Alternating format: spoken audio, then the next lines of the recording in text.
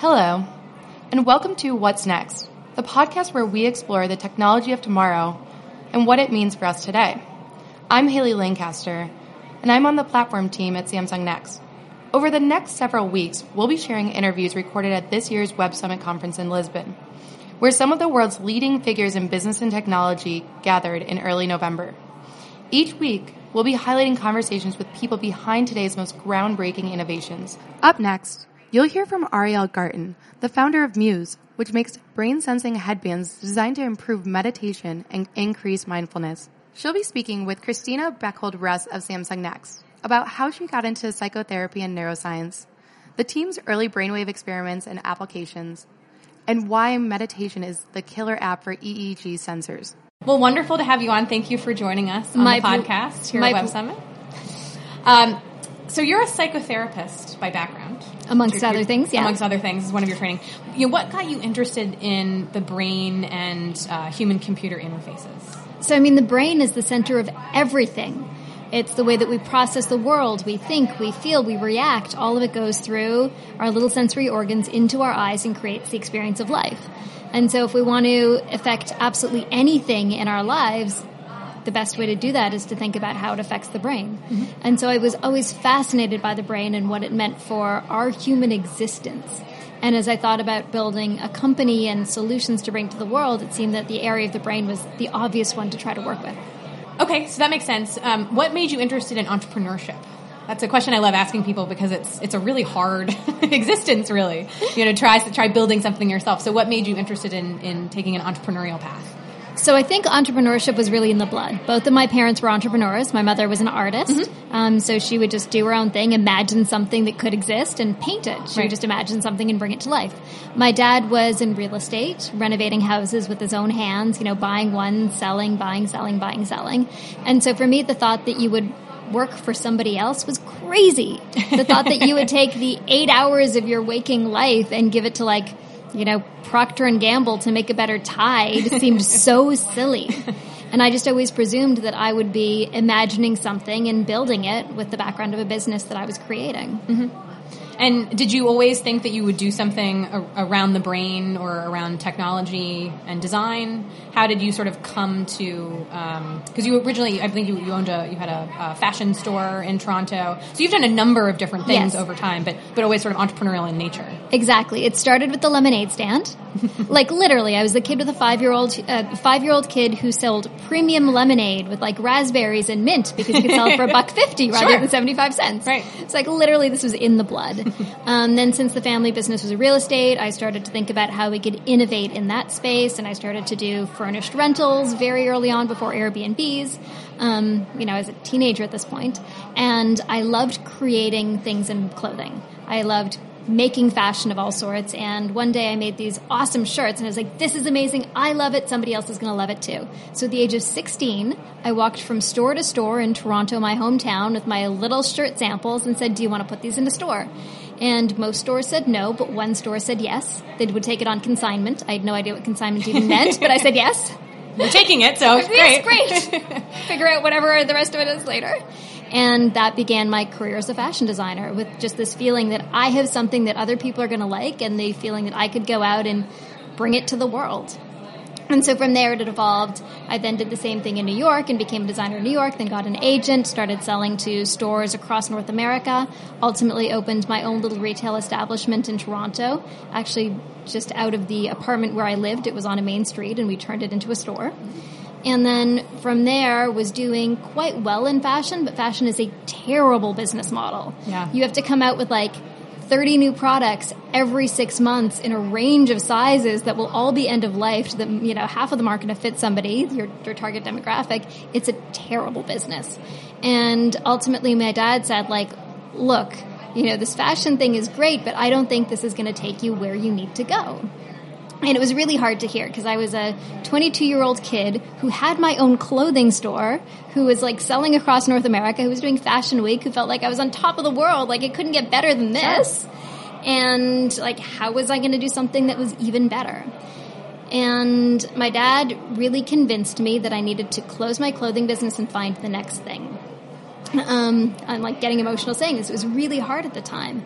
And I was fascinated by the brain. I'd gone to school for neuroscience. I had been actually working in neuroscience research labs simultaneously, even as I was doing my fashion business, because I knew that's what I was really interested in and where I thought the world was going to go. My fashion even reflected concepts of the brain. And I took the step, I closed the store, and I opened... I started working with this guy called Steve Mann, who's the inventor of the wearable computer. He was a professor at the University of Toronto, and he had an early brain-computer interface system, a device that would let you put a single electrode on your head, and it would track your brain activity. And we began using it to create concerts where people could literally make music with their mind. So by shifting brain state, you could shift what was going on in the sound in the room. You could shift the sounds that you heard. And I sort of stood back and said, oh my God, we are like literally controlling the world with our mind. People need to know about this. And this could be my next business. And it wasn't even the sense of this could be my next business. It was like, okay, this is the next business. This is the thing. Mm-hmm. So I sort of stood back. I got together with my co-founders, Chris Amity, who was in Steve's lab. He's an unbelievable electrical engineer and incredible artist, like just amazing person. And Trevor Coleman, who was at the time my boyfriend's best friend, and he was doing promotions and management for big clubs. So basically he knew how to make things that were really fun, things that people wanted to use and experience. And the three of us got together to form a business around this technology with, no formal business background. I had my family business background. And we just decided that we were going to build this business to bring brain-computer interfaces to the world. And you guys did a sort of the precursor to your current company and product, which we'll talk about in a minute. You did a lot of sort of experimentation with controlling lights on buildings with your thoughts, or the one that I'm sure was very popular was a beer tap. Yes. So basically we spent a long time trying to find product market fit. Mm-hmm. We knew we had this super cool technology that could let you interact with things directly with your brain. And we knew that was going to be meaningful in some way, but we hadn't quite figured out what it was going to be. So we did silly things like creating thought-controlled beer taps. Super awesome at parties, not a great product. Right. We made thought-controlled toasters, really fun demo, not the best toast. I'm curious. So when you were controlling the toaster with your mind, was it like to a certain toast point, like lightly toasted or heavily toasted or burnt? So what you would do is you would focus on it, and the EEG would detect an increase in your beta brain state. Mm-hmm. Our processing was much more simplistic back then, just based on alpha and beta. Now it's much more complex. So it would detect an increase in your focused brain waves, your beta brain state, and when you felt like your toast was ready, you would clench your jaw to interrupt the brain signal, and that clench would cause the toast to pop. So, super awesome, really hilarious, not really that practical. Great party trick. Not something you really want to do every single morning as you make your toast. You want to set it and forget it. Right. So we had all of these great ideas that were a lot of fun, but not products. And we ultimately made the realization that the most important use of this technology was not going to be actually trying to control technology outside of ourselves, but letting us control the technology that we have inside of ourselves. Mm-hmm. As we went on and created all these things, we kept asking, what is the thing that's going to really move the needle for humanity? What's going to actually make people's lives better every day and not just be a silly flash in the pan? And we recognized, oddly, the solution was meditation. Mm-hmm. So it was just sort of coinciding with some of the mega trends around mindfulness and it was actually just before the mega trend started. So this was around 2011. Okay. It was before mindfulness was a thing. And so we recognized that as we were teaching people to focus and relax and shift their brain, in many ways we were teaching them to meditate. Mm-hmm. And we were giving a very meaningful piece of the puzzle that was missing for most meditators. When you sit there and meditate, you don't know what's going on in your brain. Right. So you try to meditate, you're like, this is supposed to be good for me. I have no idea what I'm supposed to do. I'm frustrated. I don't do it. Mm-hmm. And we recognized that as we were teaching people to focus and relax, as we were showing them what's going on in their mind, we're actually giving people this incredible insight into their own brain during what was essentially a meditation process. Mm-hmm. And that if we took that and we just created a product that would show people what went on in their brain during meditation and help them meditate, then we would be moving the needle for humanity. Yep. Then we'd actually be helping people do something meaningful. Yep. And so this is when you guys designed the first version of Muse, which is using biofeedback. So not controlling your mind, but sort of tracking what's going on inside, and sends that real-time data to a smartphone or a tablet. to help you sort of understand your brain activity. Is that an accurate description? Exactly. So the product that we eventually built is called Muse. It's a brain sensing headband that helps you meditate, and it gives you real-time feedback on your brain during meditation. So it tracks your brain and lets you know when your mind is wandering and when your mind is focused. And the metaphor we use is your mind is like the weather. So when your brain is thinking, distracted, bouncing all over the place, i.e. not meditating, you hear it as stormy. And as you bring yourself to quiet, focused meditation, it quiets the storms. So you actually get this real-time feedback during your meditation to know when you're off track and to guide you back into your meditation state and keep you there and reinforce you for being there. And so you get real-time feedback during your meditation, which is super helpful. And then after the fact, you actually get to see your data. You have charts and scores that show you what your brain was doing moment to moment. So you can track the progress in your meditation session after session. And it becomes this incredibly motivating way to stick with the practice and see how you improve. And you guys are using EEG in the headband. Why is that the right signal to use? Can you sort of explain for our audience what is EEG and what's sort of happening inside the brain? Sure. So EEG is electroencephalograph. It tracks your brainwave activity. So when you think or you do anything mental, your brainwaves change. So your brainwaves are the sum total of the electrical communication between your neurons.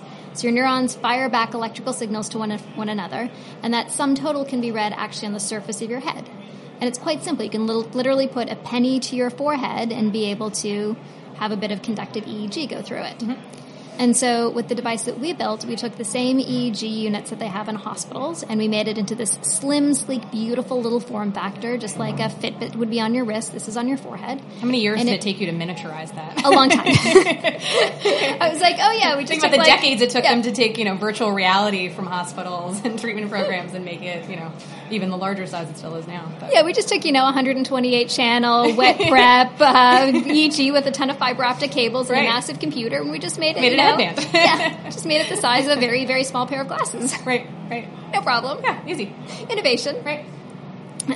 So that was, quite the process of taking the team and figuring out how we build the technology, and not just build the technology, but build it so that anyone and their grandma can slip a clinical grade EEG on their head in 3 minutes, get good clean signal, and be able to be, walked into a beautiful meditation practice. It's pretty amazing.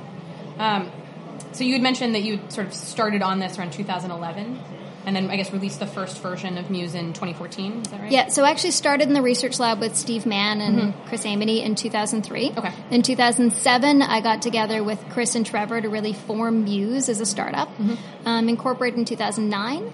Around 2011 is when we started using it. We recognized that meditation was the thing. And at that point, we would go into our VC pitches and we'd be like, EEG is amazing. It can do all of these things. It can mean entertainment and sports and fitness and driver distraction and meditation. And they'd say, what's the killer app? And we'd say meditation. And they'd say, yeah, right. Right. Well, it turns out we launched in 2014 and now in 2019 to great success. It turns out the killer app was meditation. Proved them all wrong, clearly. Obviously you're building very complex hardware and software, which is very, very difficult, notoriously so. What for you has been the hardest part of getting to market? There are so many hard parts of getting to market, but interestingly, none of it felt impossible. So, if I stood back and looked at any of these pieces individually, they would have all seemed impossible. You have to miniaturize a clinical grade EEG. You have to create this beautiful experience that just intuitively feels like you're mine. Oh, by the way, I have to raise $30 million with no experience, raising venture capital. Sure, easy. Oh, we have to manufacture in China and get product to North America and stock it on the shelves in Best Buy and create very simple flyers that tell people what this is, why they want to buy it, and how it works. Each parts of these places are incredibly complex. Yeah. But somehow when we had the right team in place, people who had, manufactured because they were at Research in Motion making BlackBerries, people who had great marketing experience, bringing other products to market, people who had, knew how to run sales teams. We was able to really amass the people who were extremely specialized in various pieces of this puzzle, while my co-founders and I were able to maintain the large vision and understand how all the pieces worked together, and, between the entire team, actually be able to pull it off. Yeah. And I always like to ask this just because I worked at a wearables company before joining Next, and most companies building hardware experience some sort of delay. Did you guys have delays on the shipping side that you had to deal with? For sure. Anybody who joined our 2012 Indiegogo will tell you. Yes, exactly. That 18 pre-sales months, are tricky. We were like, for sure, 9 months you'll have your product. Right. 18 months later, they finally received it. Yeah. Our Indiegogo, I think, closed. I can't remember the date, so I won't go specifically into it. But 18 months later, they finally had their product. Everything always takes longer than you expected. Yeah. When we created Muse 2, which was our next generation device that came out in 2018, we already had this process pretty clearly down, but we had far more demand than we expected. We sold thousands and thousands of Muses on day one. Wow. Literally, on day one.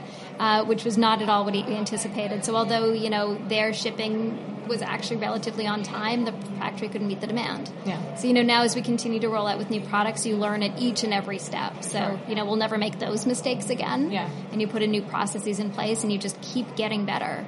Did you learn anything that maybe you would share with other entrepreneurs about sort of managing the community when you're having those kinds of challenges? Because I think that's actually one of the hardest parts, in my opinion.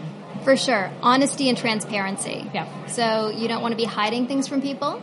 And it's a very fascinating balance because, back in 2012, we were doing an Indiegogo campaign. We had all these people who were excited for our device and really wanted to support us. And we wanted to give them what they wanted, which was the device. Mm-hmm. But we couldn't because manufacturing just takes longer than you expect. And then you get into this tension between, okay, we want to communicate transparently, but there's probably also our competitors who purchased this device to, just track what we're doing. Break it apart. Figure out what's in it. Sure. And so each and every communication, you feel like there's a trade-off, but you really just have to be as compassionate as you can, mm-hmm. Understand these people really want to support you, and they gave this to you because they want to see you succeed. Yep. And so you want to be as empathetic as you can. You want to be really honest and transparent in every way that you can. And really be supportive of them, supportive of people who are your supporters, because this has to be a two-way communication, a two-way street. Yeah. So I'd love to talk a little bit about the actual hardware, which is sitting here in front of me. Could you describe the hardware and sensors sort of broadly, like what it is that you guys are using to be able to get into people's heads? Sure. So for all of those there out in Radioland who can't see what I'm holding. Right. So what I'm holding is basically like a slim little headband. There are EEG sensors that run across your forehead, 3 of them, mm-hmm. and they're beautiful gold little sensors. Mm-hmm. Very flat. So it just slips on your forehead. Mm-hmm. And then it kind of looks like a pair of glasses without the glasses on it. Right. Behind your ears, we have conductive rubber sensors. So mm-hmm. these are carbon-impregnated sensors, and they slip very comfortably behind your ears, and so they get EEG signal from your temporal regions. Okay. So we're getting EEG frontal and temporal. And how different is version 2, which you guys came out with last year, from version 1 that came several years before? Yeah, so the original Muse gave you real-time feedback on your brain during meditation, and works beautifully well to let you know what's going on in your mind. Mm-hmm. But we recognize that we have the opportunity to actually give you real-time feedback on multiple systems in your body. So in Muse 2, it's a little bit smaller and a little bit slimmer, but the big upgrade is that there's a PPG sensor on it. So the PPG sensor tracks your heart rate. So it gives you actual data from your heart. But it's not like a number on your wrist. You actually hear the beating of your heart like the beating of a drum. Mm-hmm. So you're literally hearing your own heartbeat. And it tunes something called your interoception, your ability to sensitively understand what goes on inside your body.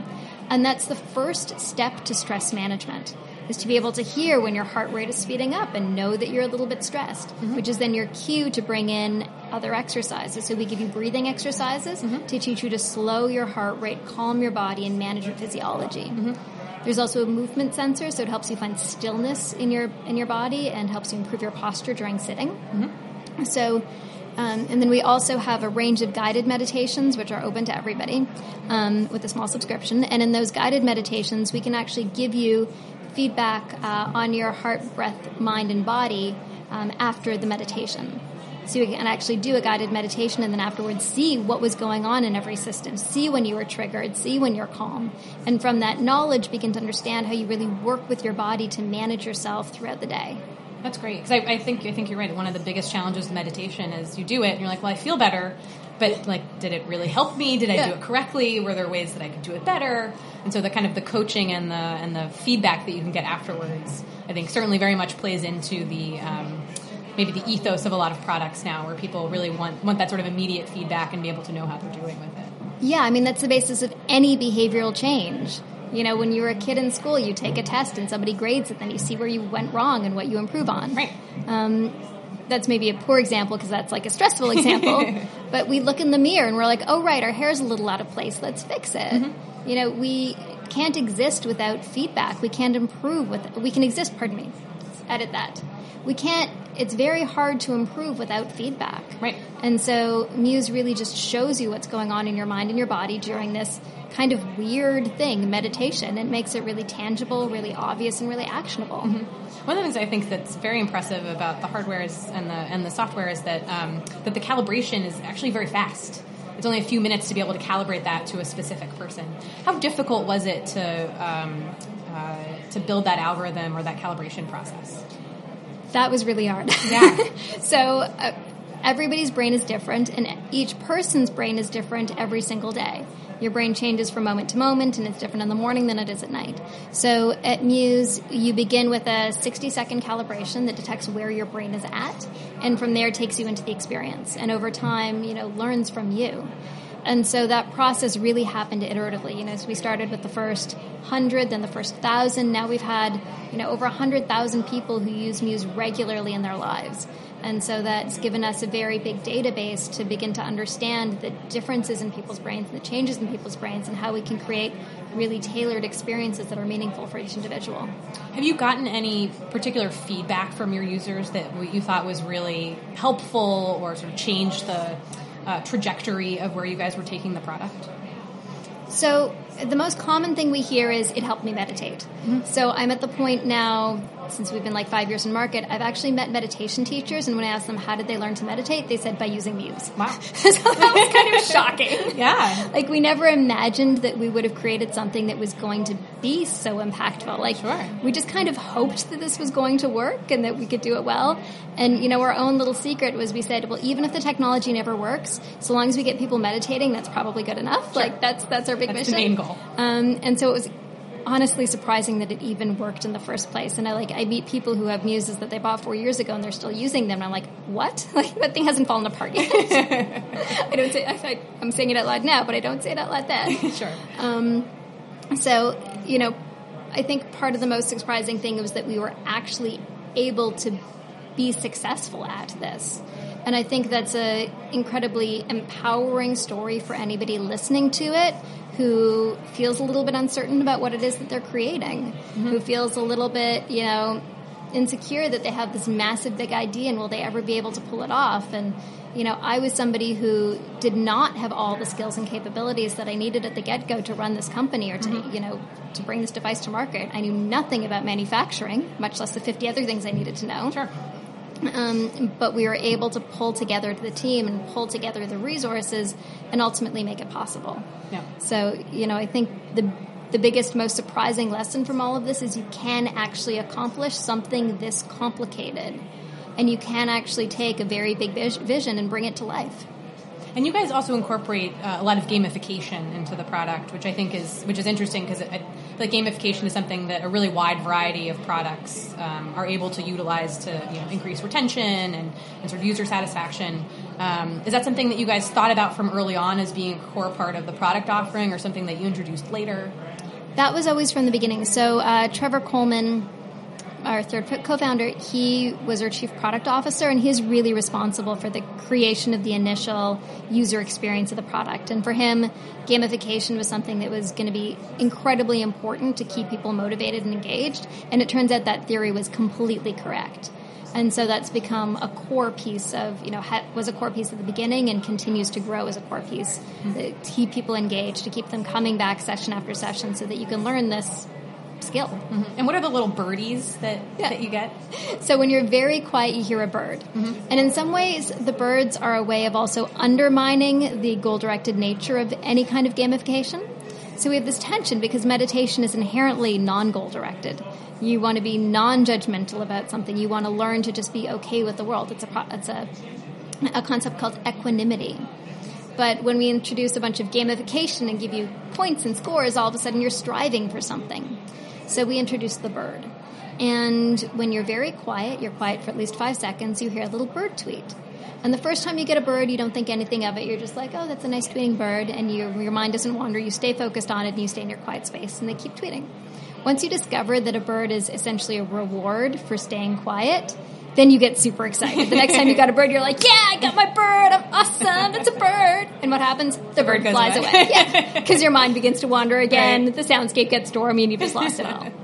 And so the birds are actually a way to help you stay equanimous, to stay equally uninvested in your rewards as your failures, to be able to just handle whatever comes your way and not get emotionally engaged in the process or mentally engaged in the process. That's really smart.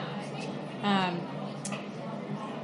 curious if you envision that using Muse is something that people sort of they do for a lifetime. Is it sort of a practice that people adopt, or do you find that people sort of use it for the feedback or sort of training their mind when they meditate to to recognize when it's wandering and come back, and then they get better at it, and then they don't need to use Muse as much? Is it a wide variety, all of those things? All of the above. Okay. So Muse is really a tool that teaches you how to meditate, and we've seen people use it in all the ways that you described. So for some people, they have used literally every single day for the last 4 years, and it makes their life better, and they're thrilled with it. Other people will use Muse for a month. They'll be like, oh, now I understand how to meditate, and then their wife will steal it, or their teenage kid will steal it, sure, and it's gone on to somebody else. Other people use it for a 5-minute meditation before they do an hour-long meditation without the device, so that they can get into the zone more readily. We have advanced meditators who don't want the neurofeedback, and they just use it to track their meditation, and they look at the data after the end. Mm-hmm. So there's lots of different ways that you can use the same tool, and ultimately our goal is just to teach you what to do. Muse doesn't zap your brain. It's not an enlightenment button. It's really teaching you the skill of meditation, which you then go out into the world and use without the device, so that you are more mindful and present in every moment, so that you are more aware of your emotional reactions and don't get swept up in them, so you are more able to be present in your daily life. And I understand you also have a number of people who are using this for scientific and medical research applications. I was curious if maybe you could share a little bit about what those are. I was thinking in my mind, like, this would be a wonderful thing for individuals suffering from PTSD, for example. So we've been incredibly lucky. We now have over 200 papers published using Muse. Wow. In journals all around the world, all by third-party labs who've taken Muse and used it in their own. So the one that came out recently was from the Mayo Clinic. They were using Muse with breast cancer patients awaiting surgery, and they discovered that using Muse decreased the stress of the cancer care process, decreased fatigue, and also improved quality of life. Wow. So that was amazing.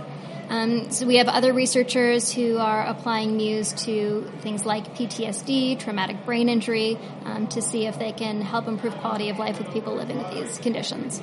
That's wonderful. Have there been any of these papers or applications that really surprised you? Like, oh, I didn't think anyone would try to use Muse for that. So there's some people who kind of hail back to our earlier days of trying to do thought-controlled things, and they'll use Muse to make, like, thought-controlled drones, and they're literally, like, university competitions with, Muse thought-controlled things or thought-controlled robots. Yeah, and that's because you guys are an open platform, right? You have an open SDK, and so developers can build really anything they want off of the platform. Is that right? So we used to have an open SDK. Okay. Now if you want to build something, email us, because we had so many people building it that we couldn't actually manage the relationships. But yeah, so just email us. Yeah, okay, that's great. So I'd love for you to take us, 10, 15, 20 years in the future. What do you hope that we've accomplished or created with human-computer interfaces by then? So I hope that human-computer interfaces have made us more human. I think far too often we get so engaged in technology and we're like, oh my God, technology is amazing, that we forget that the important thing is us, who we are, that we're people that love to love and connect and eat and just be human. And we're starting to be in the place where human-computer interfaces can begin to subtly support our everyday interactions and subtly support one of the most important things we have, which is our health, and to help us shift and change our behaviors. So in the future, hopefully human-computer interfaces will be able to be smart about our habits and choices, represent those habits and choices back to us, and help guide us to things that may be a better, healthier outcome. Better eating choices, more time to be able to spend with one another, IRL, better ability to manage our own heart rate, to manage our own mind and thinking. All of these things that are fundamentally human and that really return us to who we are and what we want to be doing with our lives. Fingers crossed we get there. Fingers crossed we get there. And really, it's the responsibility of all technologists. It's the responsibility of all entrepreneurs. It's the responsibility of all of the people playing in the tech space to make the choices to make human lives better over profit. Absolutely. Well, thank you so much for joining us today. I really appreciate it. And best of luck with Muse. Can't wait to see what else you guys come out with. Thank you. My total pleasure. Thanks for listening to What's Next. We'll be releasing new interviews from Web Summit every week, so be sure to subscribe, rate, and review. Just search for What's Next on your app of choice or go to samsungnext.com/podcast. I'm your host, Haley Lancaster. If you have questions or suggestions, we'd love to hear from you. Get in touch on Twitter at SamsungNext or send us an email at podcast@samsungnext.com.